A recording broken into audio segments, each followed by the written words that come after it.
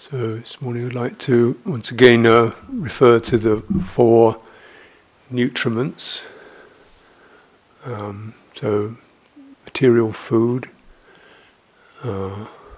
mental volition, contact and consciousness.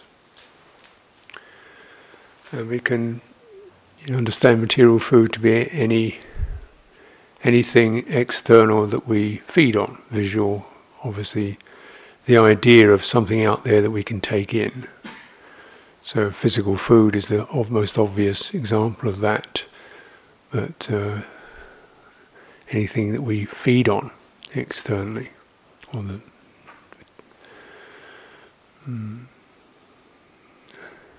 and mental volition is this signal from the heart that gets the mind framing something up and aiming for something, and then that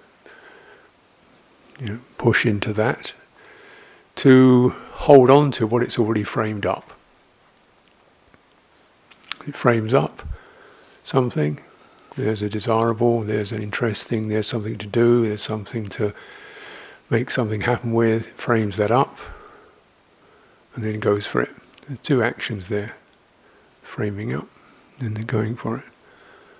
It's so instantaneous that we assume that it's already there before we frame it up. It's there, it's hanging around, particularly with mental stuff, isn't it? All these things I've got to do. There's no doubt about it. They're really there, and now I've just got to go for it. And where are these things? Do you have to do snow? Do you have to do air? Do you have to do floors? Do you have to do breathing in, breathing out? All the things, that we could tune into, as something frames up to the do it. Yeah. How much? So how it's certainly, it's part of what's going on, or part of the potential in this field. So mental volition, the framing up, moving forward. Framing up is really about contact, which is the third base. I've kind of put the 2 together there. The contact, there's an impact and a designation. Something touches, something strikes. The eye, the ear, the nose, the tongue, the body or the mind. And there's a feeling, a feeling comes with that, a kind of a resonance, and then some, movement, pleasant, unpleasant, feeling, and then the perception is formed around that. These are all very immediate. The perception brings up this object into the mind, born out of contact. And then we go for it. Then the consciousness, the sense of the externalized, a sense of an external, is that reaching out, or however the sense of the awareness opening into an external domain, seeking something in, or seeking to defend itself from it, or seeking to find itself in it, seeking to belong to it, seeking to feel comfortable in it, seeking to get it settled. Consciousness. Teaching is that can't happen because the very action of consciousness itself is not settled. So the action of being presented as if you're in here and it's out there, you're in here and there's a world out there that you've got to find your place in, that already can't happen. We find parking spots, campsites.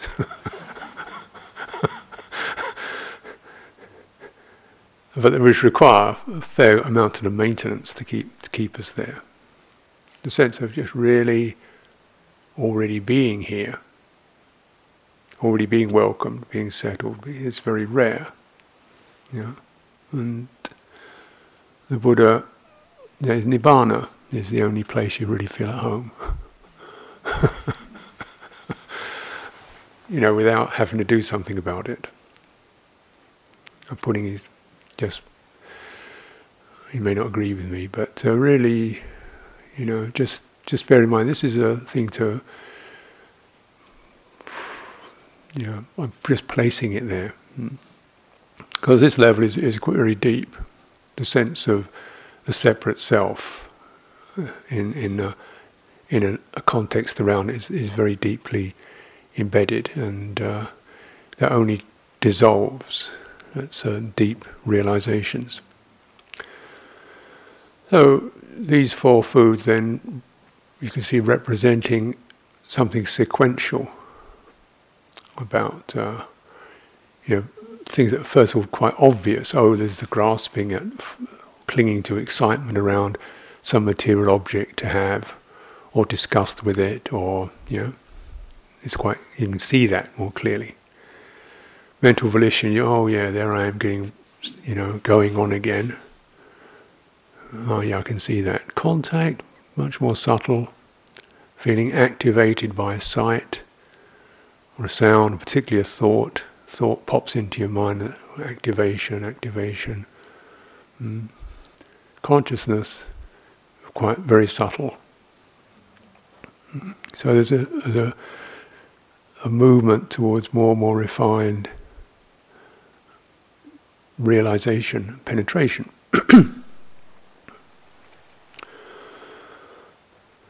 And so that movement is facilitated by qualities of steadying and calming. So we can begin to relax from the strongest reactions, and then so on and so on and so on, right through to our do-it programs can also be seen and witnessed, and why don't I just breathe out through that and get the feeling of that, and so it's calming. And insight even is the only real resolution, because deepening of insight begins to release the foundational view that it all rests upon. The foundational view, I am a separate being in a world out there. I am something substantial, solid, lasting, that has to be maintained. And I can't. And also realizing this takes effort to do so, to keep it going. And there's a nagging feeling it's not going to last forever. It's going to break down. Realization of that. So this is the. As soon as we're born into being a separate being, then we have to meet these reactions and reflexes. So the only way to really curtail that is to not be born as a separate being. And you can do that in this life. You can, you begin to understand the psychologies of that, and possibility of releasing bits of it, the really desperately unhappy pieces of it, the defensiveness or the frustration of it, or the loneliness of it, the guilt of it, the obligations of it. I've got to make it all work. You begin to see some of these and release some of those through realizing, well, who's that? Who's that? It's a sankhara speaking. And can we get around that? Can we breathe through that? So we're coming to look at the very deep reflexes, but there's also the recognition that the process of the ability to deepen to those reflexes is made possible through the ongoing enrichment of awareness through the factors of enlightenment. So, just a little bit of pausing on those, the ones we can pause around. So again, Just as looking at those sequential, those four foods, also recognizing that our reactivity, we can do something about grabbing food. Yeah, we're not completely like wild dogs, you know. You've got to lunge into everything. We can have some sense of checking, moderation, you know. So then you've got some handle on it. And you can do something about some mental volition, you know, wanting to slug somebody in the head. No, pause, wait, you know. So you start to work on the stuff that you can work on, and as you do that, as you lessen some of that volitional sankhara push, in that little bit of space that opens up, the enlightenment faculties start to get in there.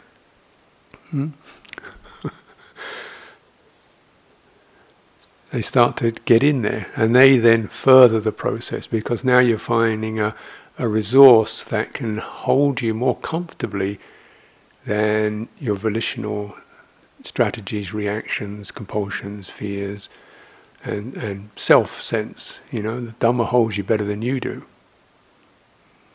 You know, and not you've done that bad, but the Dhamma will do a lot, hold you better in a more completely fulfilled and relaxed way.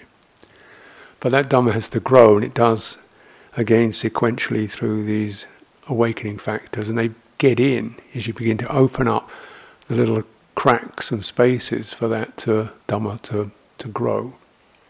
So the story, restraint and relinquishment.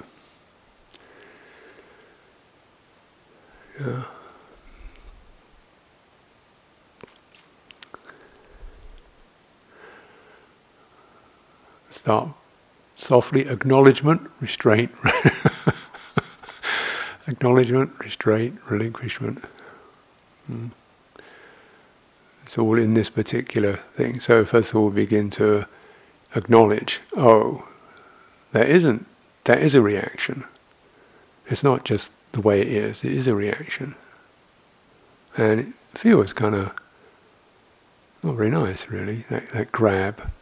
Looking particularly at the quality of feeding upadana as grab and drop. It feels not very nice, just that lunge, grab, drop, lunge, grab, drop. Yeah. So we might notice that around food or drink. You know, you give me a hit and slug it down and put it down to walk away, you know. Feed my face and then off, you know. So I think, it doesn't feel very pleasant. Could I just do this a little more deeper attention? So mindfulness crops up. Mindfulness comes in. You know, the very fact that we're at least being mindful of eating, drinking, and so on. So the point is you acknowledge, and then with the acknowledgement, saddha, the faith that you don't have to do it this way. You could do it more fully, more mindfully. Doesn't mean you're going to change your appetites. It means just be with it more fully. So, you know, we're not at that particular moment not annihilating craving, but just learning to moderate clinging, the grab. And as you moderate that, you know, the immediacy, the rush, say, into material things, feeling the energy of that, and what runs through your nervous system with that, and then just starting to, you can have it, but just take your time. So that's restraint, and then how much do you really need? And you find that you tend to need less and less. You know, it tends to dip. Now we're looking at restraint, not starvation. So it's always that sense. Not the Buddha in these images never suggests you've got to stop all the food. Just the thorough understanding of it is what he's asking for.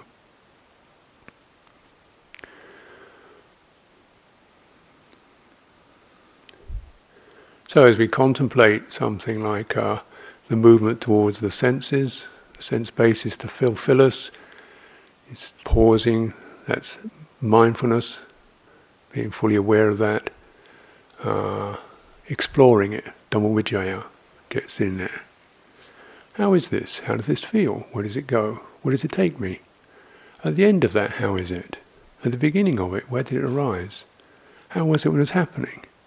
Exploring that and putting your energy into that. So those three faculties, getting interested in the process of that. And with the deepening of and the enrichment of those qualities, things start to shift, because we begin to enrich our interior just through that alone. The interior quality, mind, awareness, heart, becomes more enriched just through those faculties operating, and then you get simple, pleasure of picking a flower or eating an ice cream or something. But now it's really much because you're so much more appreciative and tuned in. You don't go for quantity anymore. It's just that quality, and the quality of being able to appreciate what you're tasting, touching, seeing. So you begin to see the happiness that comes from more deep, fuller awareness, appreciation, and then the objects begin to, lose their power.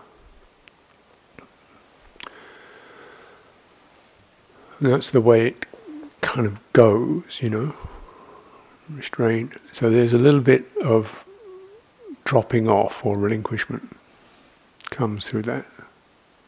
Yeah. But you have to realize this process begins with some sense of acknowledging this is not taking me to a good place, and then rather than react to that, lengthen your awareness over the process, be mindful of that, and fill up with some enlightenment factors, so that there's a shift of energy, and you're shifting to a more richer internal base. So eventually, no, actually I don't get bothered with that anymore. It's not because I've had some willful effort to repudiate it, it's kind of dropped away. This is a very important thing to experience and enjoy. It's supposed to be enjoyable, this process.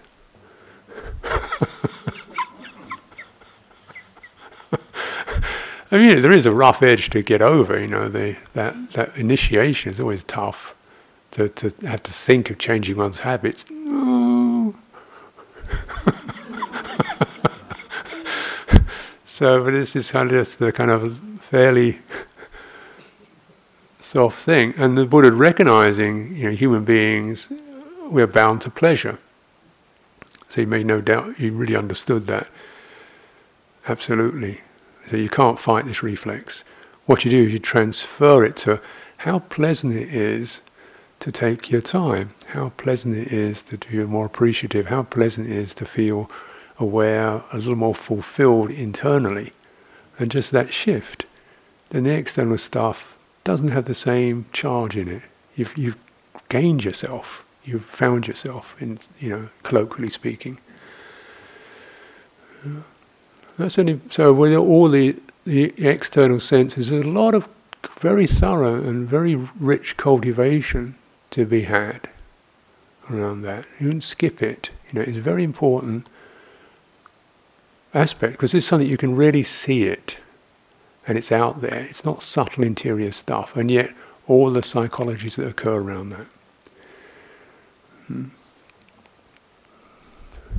And it can be the grabbing and dropping, and sometimes there's more drop than grab.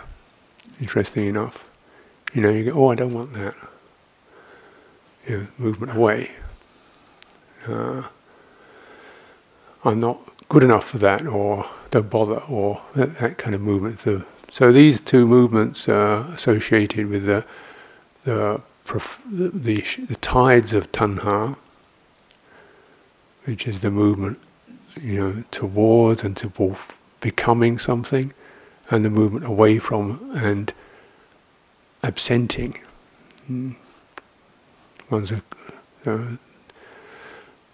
that process itself is very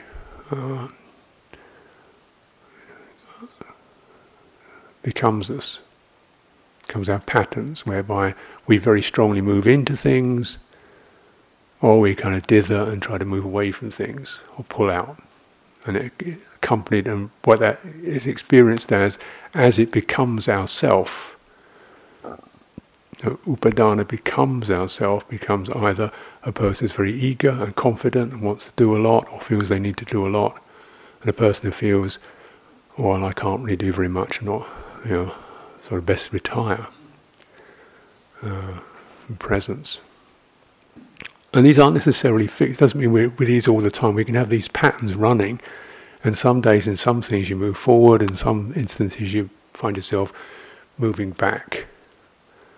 But what we're looking at is, can we stay steady, find the ground, and then moderate? Yes, I think it's time to move forward. No, I think it's time to back off. So it's just the reflex reactivity that we want to work with, not this, the flexing of that, finding appropriate mental volition.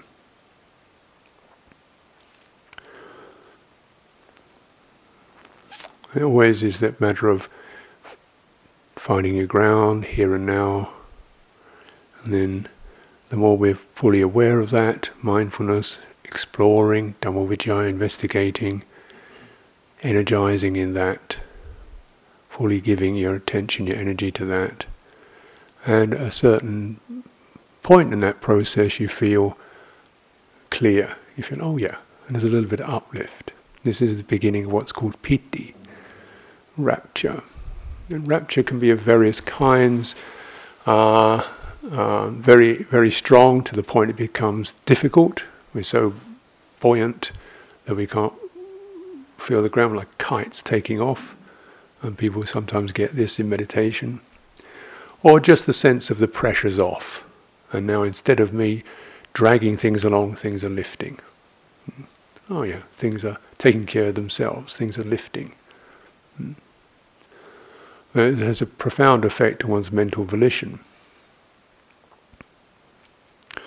So piti very fully means the beginning to relax mental volition.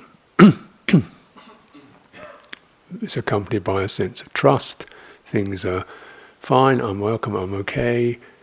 I'm not reaching out, I'm not pulling back, I'm not falling asleep, I'm not overactivated, so the hindrances abate. We feel, things are lifting, things are holding me rather than me holding all together. So, very broadly speaking, that quality is kind of optimum, really. And it's the change from me doing it all the time to it's happening to me. And so with happening to me occurs when we can trust, doesn't it? When we can open and trust. The mental volition. All I need to do really in terms of mental volition is tune into it. So yes, mental volition is restrained, not destroyed, but restrained, saying your fundamental mental volition that you want to stay with is pay attention. Give attention, listen up. Yeah. There may be times when you want to push more or push less, but always you want to have some sense of listen up, listen to this. Because these things do happen. And if our mental volition is running elsewhere, you don't even notice that you did feel, for a moment, you did drop the weight, and things were okay. But your reaction was to go elsewhere.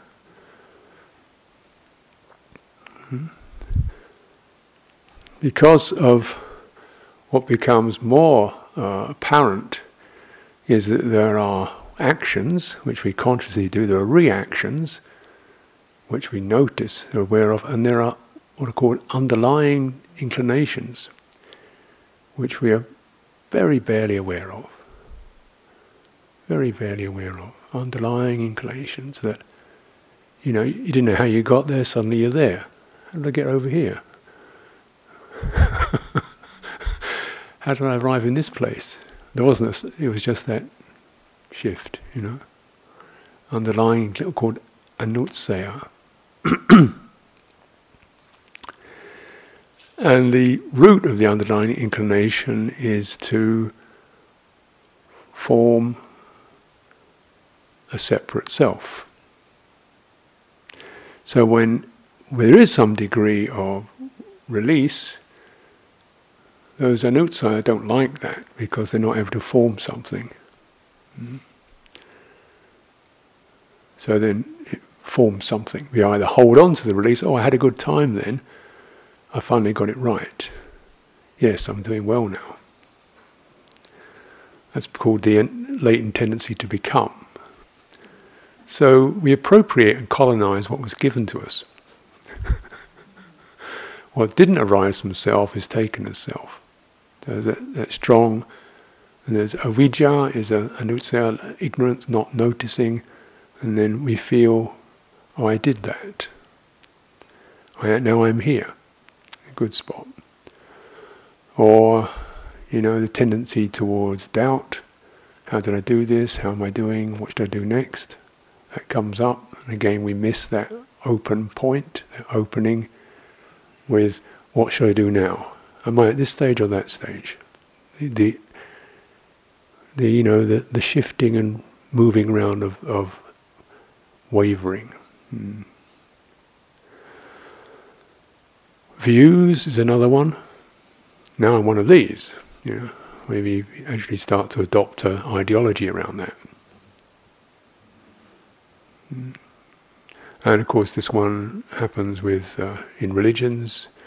People are making ideology out of a mystical experience. This is God, this is the divine will, this is this, that and the other, this is true, only this is true, I've got it. And now it's my duty to, push it down your throat too.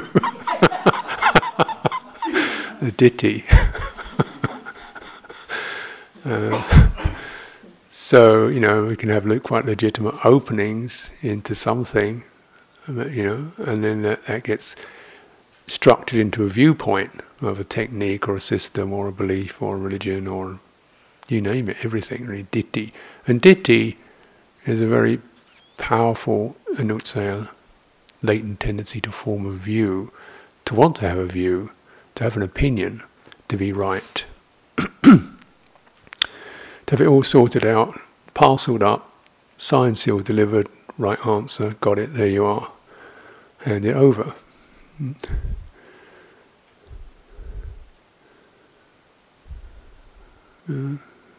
So there's clinging to that tendency. Now these are inclinations, tendencies. Coming back to the four foods, so you begin to develop restraint around the senses, and then through what can come up with restraint, contemplating, the internalizing of mindfulness and full awareness and exploration and self-respect and all these qualities, there can be a relinquishment.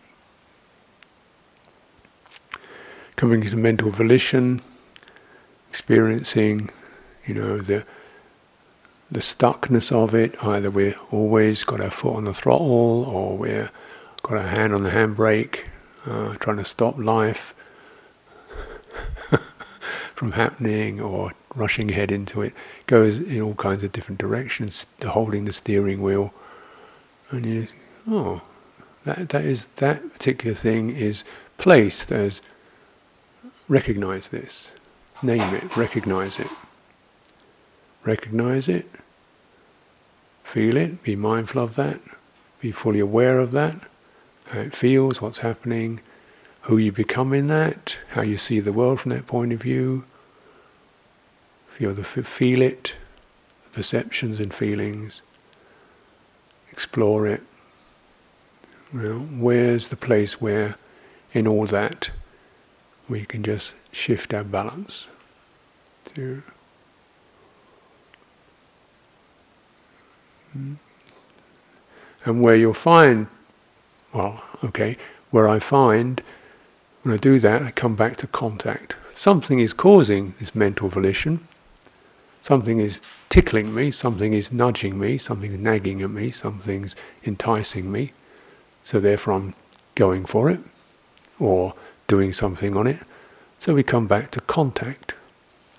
And contact can be of various kinds, through sights, sounds, touches, but of course what we begin to acknowledge, most of it is mental contact. Memories, thoughts, impressions of ourselves, of others. And so the mind door, as we can close our eyes, we can't close the mind. So you may have no eye contact, no sound contact, but you're going to be having mind contact. And then activation about my family, my people, my life, car, dog, politics, the world, nuclear power, whatever pushes your buttons and gets you activated, the kind of sizzling away. Yeah. So, Buddha's placed that piece there, contact. So, just recognize this. We're not disputing the topics. There's plenty of topics there to get activated around. Not saying you shouldn't, but saying can the activation come from clarity and enriched by qualities of enlightenment faculties rather than me. And is that possible? Interesting, isn't it? So pausing around contact, where the signal, the alarm bell, the poke in the ribs, the tickle under the chin, wherever it's happening.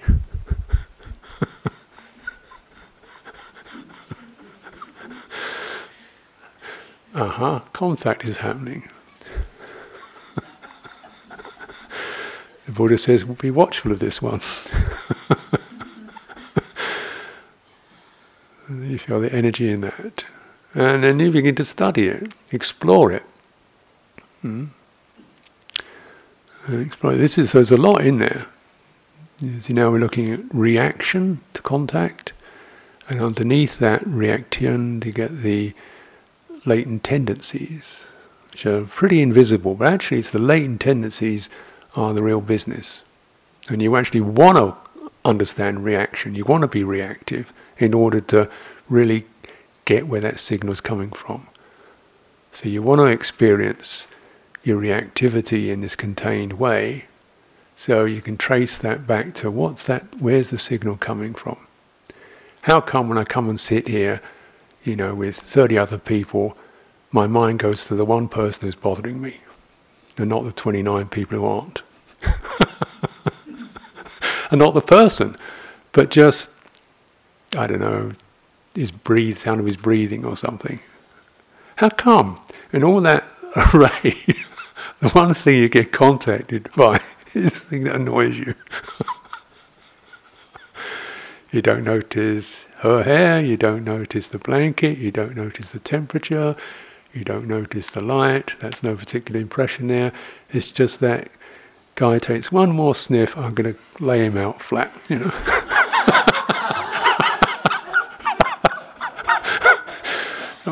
No, just pause, wait a moment. We know we're not going to do that, but probably. And what's that telling me? Latent tendency in there towards ill will. And nobody has copyright on this. We all have ill will as a latent tendency. And isn't it interesting how that forms? We've got a search engine that's looking for something to get annoyed by, something to feel there's a hostile influence there. What is it? I don't know. Is it all the kind of things? People, particularly. They're so heightened to that. If there's a dog snuffling around, you think it's quite cute.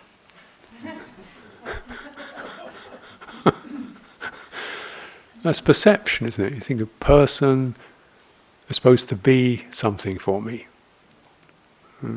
There's all kinds of latent tendencies in that. We explore that, we investigate that. What if that sound was just the machine, or the raindrop, or the little bird, something pecking on the window, or something? Probably just be a sound.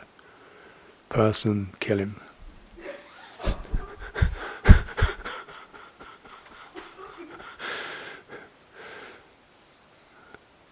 Because of course people are the main things as human beings, as we form as tiny infants. People are the big deal for us, aren't they? People are the big deal for us. Mother, father, and then as you grow up, peers, friends, companions, mates, partners and so forth, big deal. So we're looking for a lot, it's very heightened contact, sensitivity towards people. And all these anutsaya, our needs, our desires, our fears, our aversions, all come pouring out around that, because this is the primary contact target for us, is humans, other humans. Surely we do feed upon each other. And the Buddha's saying, well, restraint we're looking at, not, isolation tanks for everybody.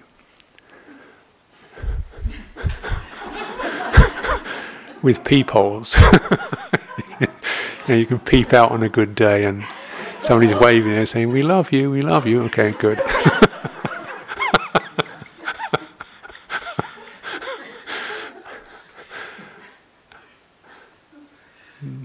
So, restraint, and then contemplation.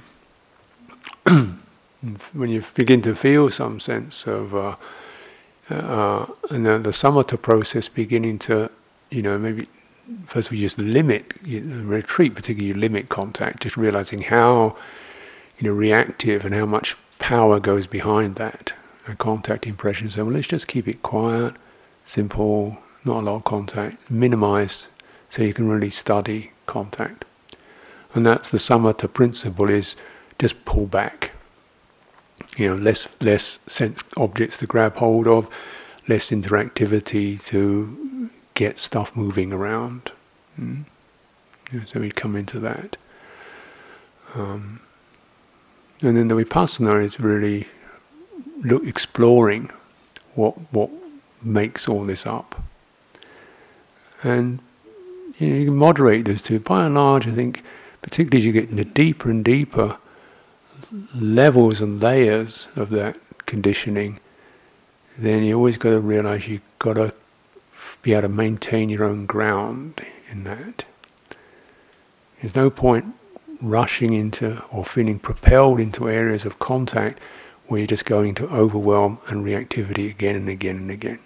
It doesn't do you any good, because your enlightenment factors aren't growing there. So you just come back into, here I am, feet on the ground, stable, breathing in, breathing out, finding a place to be with that. And you want to keep that base there, because that's the growth tip, where those faculties, and particularly this faculty of rapture, of feeling a bit lighter, feeling a bit freer, start to come in, and then you get calming. Passaddhi, tranquility, calming. So it's really almost like deep tissue soothing the system. Because when you've learned a lot, you realize how much reactivity is there. It's like your nervous system is rattled. So much so that it only feels normal when it's activated. Those patterns have become so strong that we feel normal, if not particularly happy, at least we feel normal. We're in a compulsive, activated state. And when you come out of it, you don't feel normal, because you're coming out of these reactivities create structure. You're coming out of it's like, learning to stand on one leg. It feels really weird. It is weird, actually. But imagine you've been walking on all fours, like when you're a little tot, crawling around, and you've got to come into two. And that's quite uncomfortable, isn't it? You probably don't remember it. Struggling, falling down, looking like an idiot. Thank goodness there's not much self-consciousness around at that time. Imagine doing it now, crawling around and falling over. How embarrassing it would be. Let alone what your other end is doing. But as little tots we're coming into that, to realise there is a newer form, a stronger form to come into. You're going to find that place where you feel that. There's a growth point there. The growth point comes through the piti and passaddhi, which is piti is the sense of feeling a little bit like you've got some surplus, feeling slightly lifted, the pressure's off, and then calming, steadying, feeling more grounded and firming it up. Piti, and then samadhi, firmed up. And then you can grow. Yeah. And the equanimity, last of the enlightenment factors, last one mentioned anyway, is when we're no longer reactive. The reaction is now stopped. We're still present, we can still appreciate, we can still notice, but instead of being tipped into our reactions, which will always come down, at the end of the day it comes to I am, they are, it comes self-view, we can stay present, open, and this is an unpleasant feeling. This is a pleasant feeling. And anicca, change, passing. Viraga, cooling down. Nirodha, the cessation of these programs and patterns that throw us in. That makes sense, but Nirodha, the stopping or the resting or the ceasing of what? What's so good about ceasing anyway? Let's go and cease somewhere. Is that a good idea?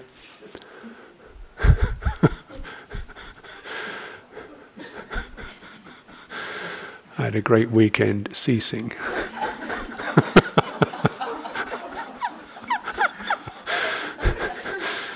So, if that's the way you think, you've probably got a vibhava instinct running, which is the desire to not exist. But the Buddha said this is not about vibhava not existing, it's about putting to rest compulsion, reactivity, programs. Putting to rest. That one, the obligation program, the fear program, the inadequacy program, it doesn't get triggered. That's ceasing. And that's a ceasing you can say, oh yeah, I'll have one of those, definitely. That makes sense to me as a real experience. Because of course, when that ceases, what's left? That's the important thing. Equanimity, calm, inner depth. So this is the movement towards, you can look at it in what we're putting aside, but also what's coming in. And what enables us to put aside is the ongoing growth of these factors. And it can be that, something I was strongly reactive to, now it's just a thing. Oh, I'm cool about that. Other things I still get wired up about, so it's not like this is wall to wall, but I've got a little avenue there. I'm noticing, there is that I'm contemplating as just, there it is, And so that those things will then also need to be allowed to develop and permeate all the programs. So the Nibbana will be really permeating all the programs. So first what happens, you can Nibbana a little bit, around some particular sense object. That one can cease, the program around that, or around gratification through senses. So if we've managed to understand and find freedom from that idea. And it's not just an idea; it's an inclination to feel think we can be gratified through the senses, which intellectually we know we can't, and yet the reaction is still there. What does it take to just come to a place where you can see something delicious, beautiful, and go, there it is. And maybe even the feeling of it doesn't arise. Then you've nibbanaed something. You can still eat, of course, but this is what we consider nibbana, looking at pragmatically as a property, as an element in our experience. But through the process, as you've studied, you probably recognize the big major breakthroughs is when we're able to nibbana, first of all, the three primary fetters, personality view, attachment to systems and customs, and doubt, uncertainty regarding Dhamma. And that's enough. So that you get these three, or breakthroughs: the stream entra, the once return, the non-return, and the arahant. But we'll kind of come through that, but in time. But just recognizing nibbana itself is not one hit and it's all over. It's like increments of things wearing away. The Buddha said it's like, use the image of, imagine an ocean ship, a galleon, sailing ship, and it's beached on a beach, and then gradually the rigging begins to disintegrate. It doesn't happen in one day. It says, but over time, gradually that rigging disintegrates. This is the way your fetters die away. They don't just all poing, one fell swoop. Your hindrances and fetters kind of gradually subside. They're no longer pulling you out to sea. The ship's beached, and gradually those things can waste away. Wear away. Another image he uses of a carpenter, or I think it's a carpenter holding an adze, a wood carving tool in his hand, and over time, the handle of the tool is molded to his hand. So the tool handle itself kind of gets shaped by his hand, and his hand gets shaped by the tool. I knew a woodsman who used to work in our woods, and it was exactly like that. He was working so many years in the woods. His hand and the tool, when he put that tool in his hand, it just fitted like a glove. His hand had sort of shaped around that tool beautifully, They just every cell knew exactly what that tool was, and it just fitted perfectly, And that doesn't happen on day one. You just keep putting it there until, So that sense of something becoming more fully felt and embedded, so your structure changes. Something's happened structurally. You'd found yourself not orienting around those particular bases. Around, say, endless dialogue about one's personality and all that, monologue around it, or attachment to systems and conventions, systems and customs, where you want to get things right according to the right way and so on, and get edgy if it's not done at this time in this particular way, this system. So these are definitely things we can experience, being no longer structuring in those ways. And you tend to then structure, a soft structure around the enlightenment faculties, around virtue, around calm, around loving kindness. These are the softer things, softer, more heartful experiences, and that you find yourself forming around. So with the cessation doesn't mean, extinction of any form. It means the cessation of those compulsive forms around structures that really are inadequate, incomplete, and dukkha. So clearly the Buddha was able to speak, talk, argue, debate, discuss, move around, eat. And yet, so there's definitely this ability to form into a being, and yet also be able to let it dissolve. So restraint and relinquishment, acknowledging. So we're just placing these terms here, material food, look at all the external sense contact, mental volition, contact impressions. That's where you find you're getting activated, through a sight, a sound, a thought, a memory. And this is a big one. Can you find your ground? Can you find your stability when that triggering occurs? You've got to spend time doing that, because the triggering is quite potent and strongly felt. Consciousness, then we'll have to leave for another day, but place that there as a footnote. How does the sense of here and there arise? The out there in here. Now, in a way, when the eyes open, that's more or less the default, isn't it? When you close your eyes, being in the mind, does the mind create a world of future and past, of self and others? Places to go, something to be, something you haven't got yet, something you need to be now, something, the movement of the mind consciousness to generate, something to activate around.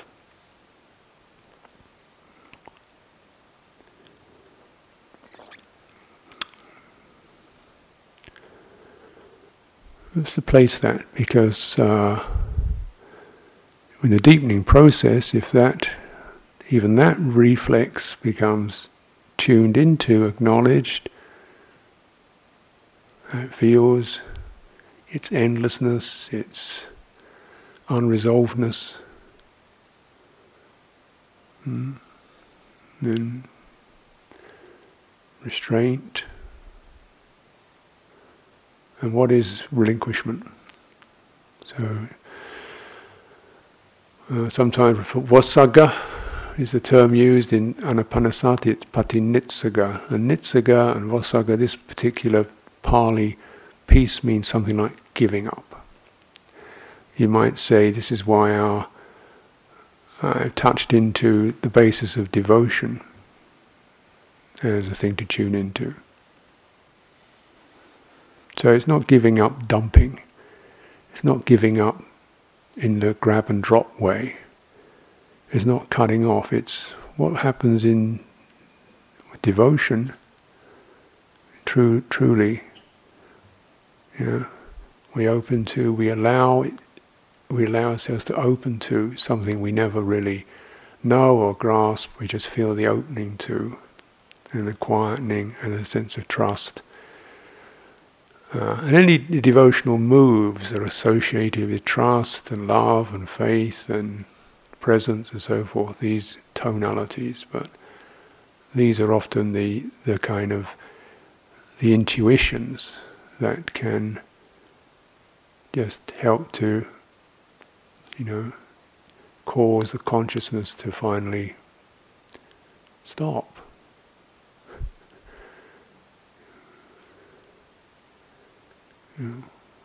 Just take a break from perceptions and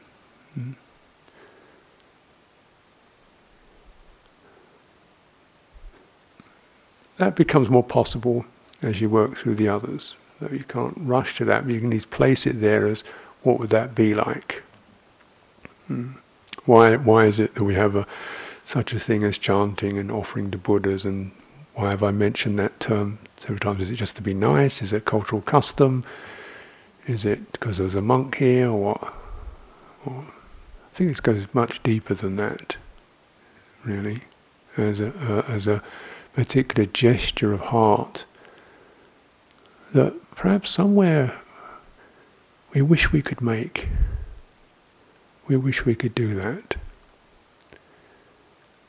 We should find something we could trust enough to do that with.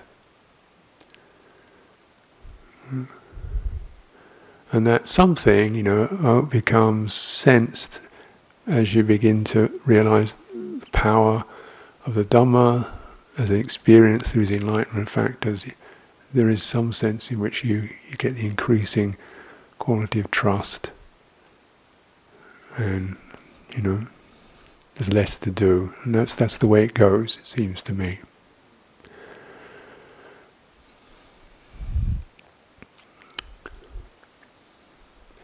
Anyway, just to go back to contact again, and the simple strategies around that. You find there can be just pulling out of contact.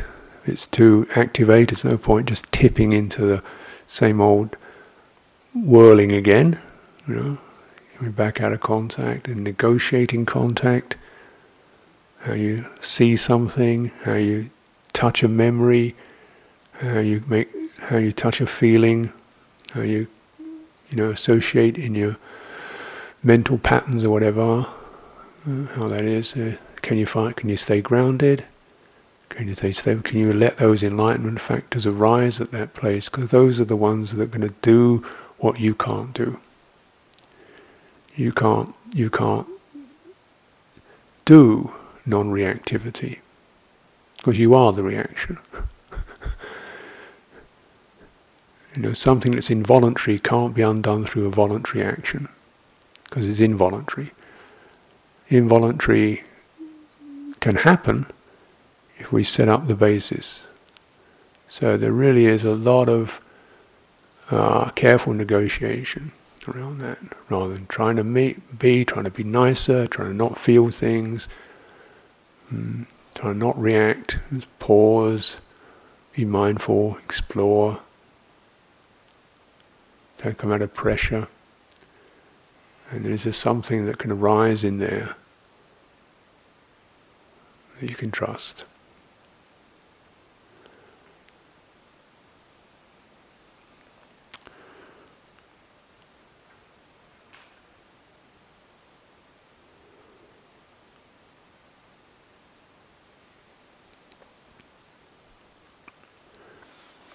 And again, just to say, my own sense is that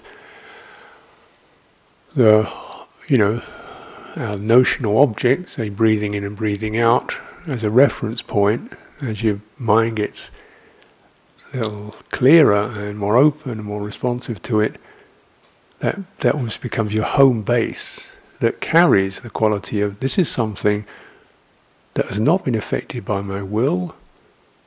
I don't need to control it. It happens to me. It's there, it's bright, it's doing lovely things, it's fine. And you're picking up that sense from your breath pattern, your breathing energy. Sometimes the physical energy is restricted, or it's going faster or slower, but it's having to struggle with excitement or panic or whatever, but the energy is there. It's there. And as you cultivate that, it becomes more reliable source for these enlightenment factors to crystallize around. So you want to come back to your healthy place and extend awareness over that and drink that in, so you're fully resourced to meet the difficult places. And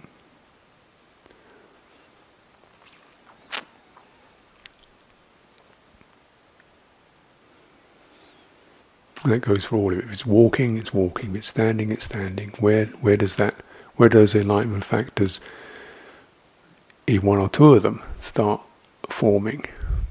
And that's where you want to maximize.